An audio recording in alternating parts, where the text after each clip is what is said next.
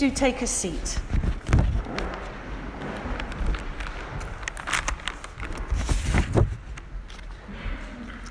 Those words were incredibly appropriate for the reading that Nicola will be bringing in a moment just after the collect. That line, bread of heaven, feed me till my want is over, on the bread of heaven.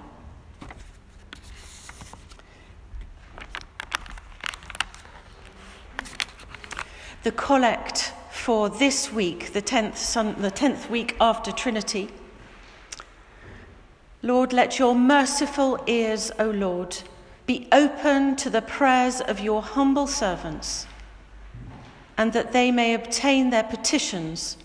Make them to ask such things as shall please you, through Jesus Christ, your Son, our Lord, who is alive and reigns with you in the unity of the Holy Spirit, one God, now and forever. Amen. If I could invite you, Nicola, to come up.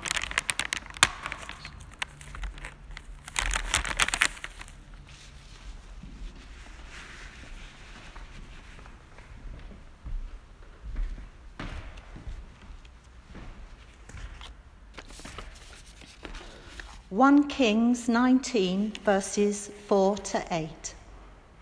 While he himself, Elijah, went a day's journey into the wilderness, he came to a broom bush, sat down under it, and prayed that he might die. "I have had enough, Lord," he said. "Take my life. I am no better than my ancestors." Then he lay down under the bush and fell asleep. All at once an angel touched him and said, "Get up and eat." He looked around, and there by his head was some bread, baked over hot coals, and a jar of water. He ate and drank, and then lay down again. The angel of the Lord came back a second time and touched him and said, "Get up and eat, for the journey is too much for you." So he got up and ate and drank. Strengthened by that food, he travelled 40 days and 40 nights until he reached Horeb, the mountain of God. This is the word of the Lord. Thanks be to God. Hear the gospel of our Lord Jesus Christ according to John. Glory to you, O Lord. Jesus said to them, "I am the bread of life. Whoever comes to me shall not hunger, and whoever believes in me shall never thirst." So the Jews grumbled about him because he said, "I am the bread that came down from heaven." They said, "Is not this Jesus, the son of Joseph, whose father and mother we know? How does he now say, 'I have come down from heaven'?" Jesus answered them, "Do not grumble amongst yourselves. No one can come to me unless the Father who sent me draws him, and I will raise him up on the last day. It is written in the prophets, and they will all be taught by God. Everyone who has heard and learned from the Father comes to me. Not that anyone has seen the Father, except he who is from God. He has seen the Father. Truly, truly, I say to you, whoever believes has eternal life. I am the bread of life. Your fathers ate the manna in the wilderness, and they died. This is the bread that comes down from heaven, so that one may eat of it and not die. I am the living bread that came down from heaven. If anyone eats of this bread, he will live forever. And the bread that I will give for the life of the world is my flesh. This is the gospel of the Lord. Praise to you, O Christ.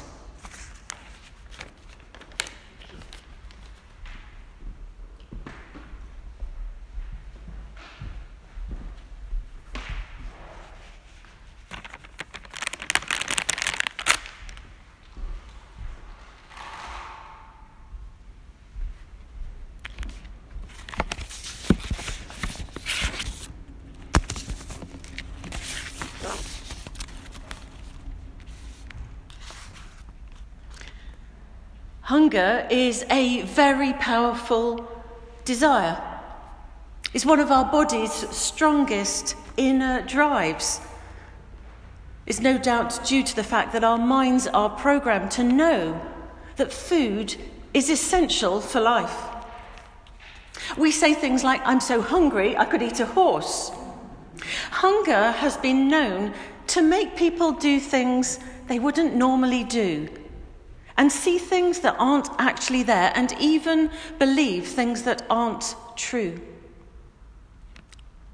Our passage was an incident where Jesus was speaking to hungry people whose hunger had, in fact, deluded them into buying into some of the world's biggest misconceptions. Let me give you the context of when Jesus spoke about being the bread of life. The day before, he had been teaching the people, and he'd had compassion on them and said to his disciples, "They're hungry, go and feed them." They said, "Well, what with?" And they brought to our Lord that small boy's meagre lunch, and he performed that great miracle. Not just of feeding the 5,000, which is the title in many of our Bibles. That would have been the 5,000 men. But there would have been women and children, swelling the crowd to some 15,000 people with that one boy's offering. Well, the day after all this happened, those who'd eaten some of the bread and fish provided by Jesus were searching him out all over the countryside. And the conversation is what took place when they found him finally at Capernaum. So the first misconception, they forgot that God is the source of all that is good in life. You see, when they found Jesus, they were after just another free meal today. And they boasted. Moses gave the Hebrew people a meal every single day. There was bread every single day for them when they wandered in the wilderness. But Jesus, you may have heard in the passage, corrected them, saying that the source of that bread is God, not Moses. These hungry Hebrews had forgotten that foundational truth, that all we have, and I mean all that we have, is traceable back to God. Because it's either from the earth or it's from mankind. And God created them both. God is the source of everything. I suppose today that we, the majority of us, have that blessing of food in our cupboards, in our fridges, and we are able to have our meals each day. And it's easy to forget that basic fact that everything we have, everything that we are, is from God. In the Gospel of John, right at the beginning, familiar words we know from Christmas. In the beginning was the Word. All things were made by him, and without him was not anything made that was made. Or as James puts it, every good gift, every good gift, every perfect gift is from above and comes down from the Father of lights, with whom there is no varying, neither shadow nor turning. So that was the first thing they forgot, that every good thing does come from God. Secondly, that powerful miracles will not satisfy their hunger. You know, in fact, miracles tend only to lead us to want to see more miracles.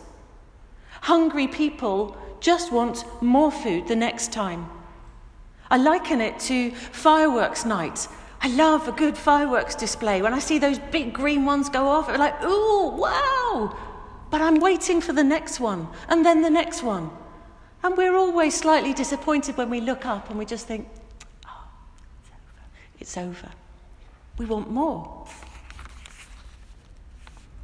The gospel records that when Jesus did a miracle, it was for one of two reasons.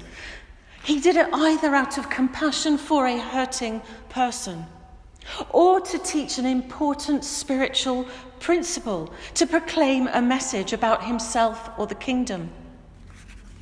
Well, when it came to these particular Galileans who had come searching for him the next day, apparently the message that Jesus had conveyed the day before about multiplying bread and fish fell on deaf ears. Because instead of seeking to apply it into their own lives, that teaching, they responded by asking for more displays of his power. And they said it was because they needed to see more to believe what he had to say. Well, why didn't Jesus, the one who had said, I am the bread of life, not just do it for them so they could see that he could produce bread? I think he knew that they were too focused on the gift to be able to even see the giver. See, they just witnessed that powerful miracle the first time, and that didn't lead them to believe he was who he said he was. So he was doubtful that a second miracle would convince them either. Miracles won't satisfy our hunger for God. It's only a personal relationship with the bread of life himself that will satisfy. As one writer put it this way, the Messiah was not going to save the world by miraculous band-aid interventions, a storm calmed here, or a crowd fed there, or a mother-in-law cured. Rather, it was going to be saved by means of a deeper, darker, strange mystery, at the centre of which lay his own death. You see, Jesus didn't come to use his hands miraculously to make bread and more bread. Rather, he came that his hands might receive the executioner's nails, and that his body might be broken for the salvation of this world. Those Galileans that day did need a miracle, all right, but they were seeking the wrong kind of miracle. They needed a more wonderful miracle, but one that is far less obvious and yet more powerful still. A miracle that comes from repenting, of turning from the way we naturally would walk, repenting of our sins and claiming and saying and declaring that Jesus is Lord and Saviour. Because in that decision, a decision that we can each make and we each must make, a soul is saved for eternity, and as in the passage, will live forever and receive heart forgiveness. And that leads to that third misconception. The people that day forgot the essence of human life is spiritual and not just physical. So many today, and I counted myself as one of those for the first part of my life, I thought it was merely about me physically.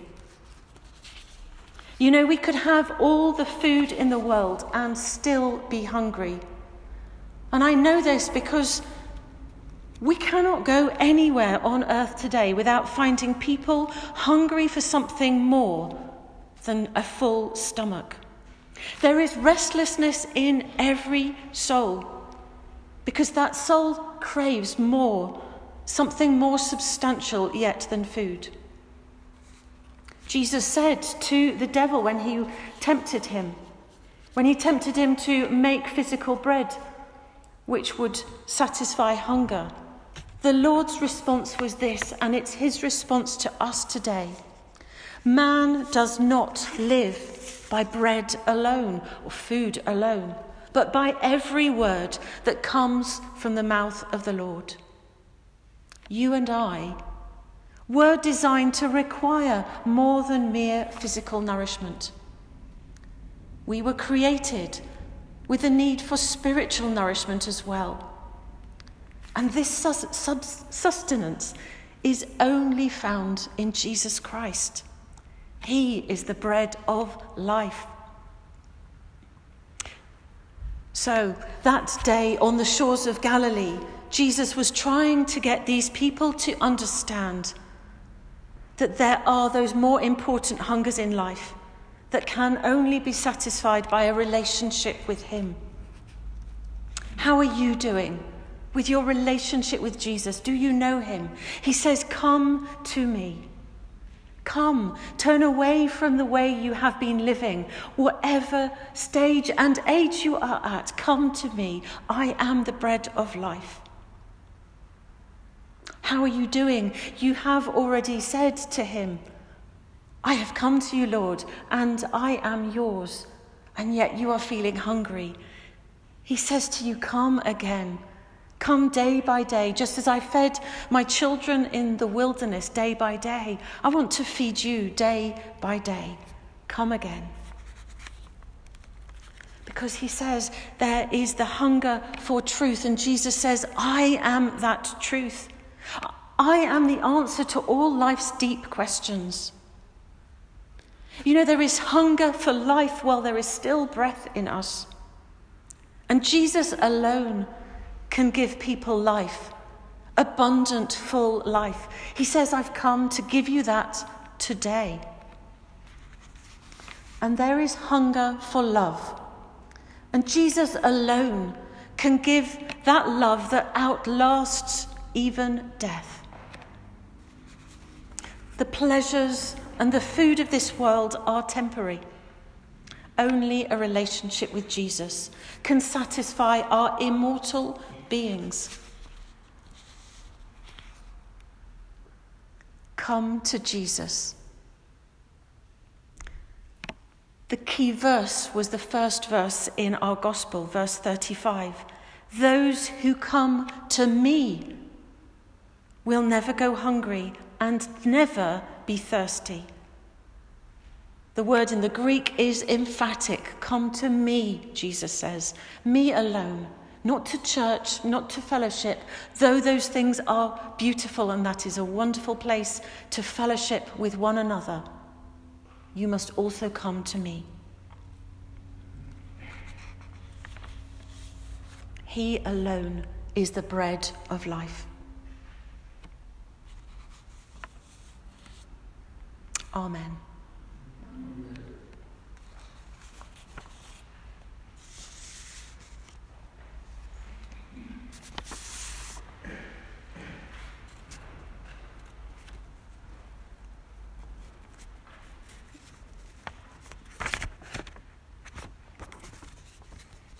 I turned my sheet over, that's why I couldn't find it. Let's affirm our faith by saying together the Apostles' Creed. It is C1 on your sheet.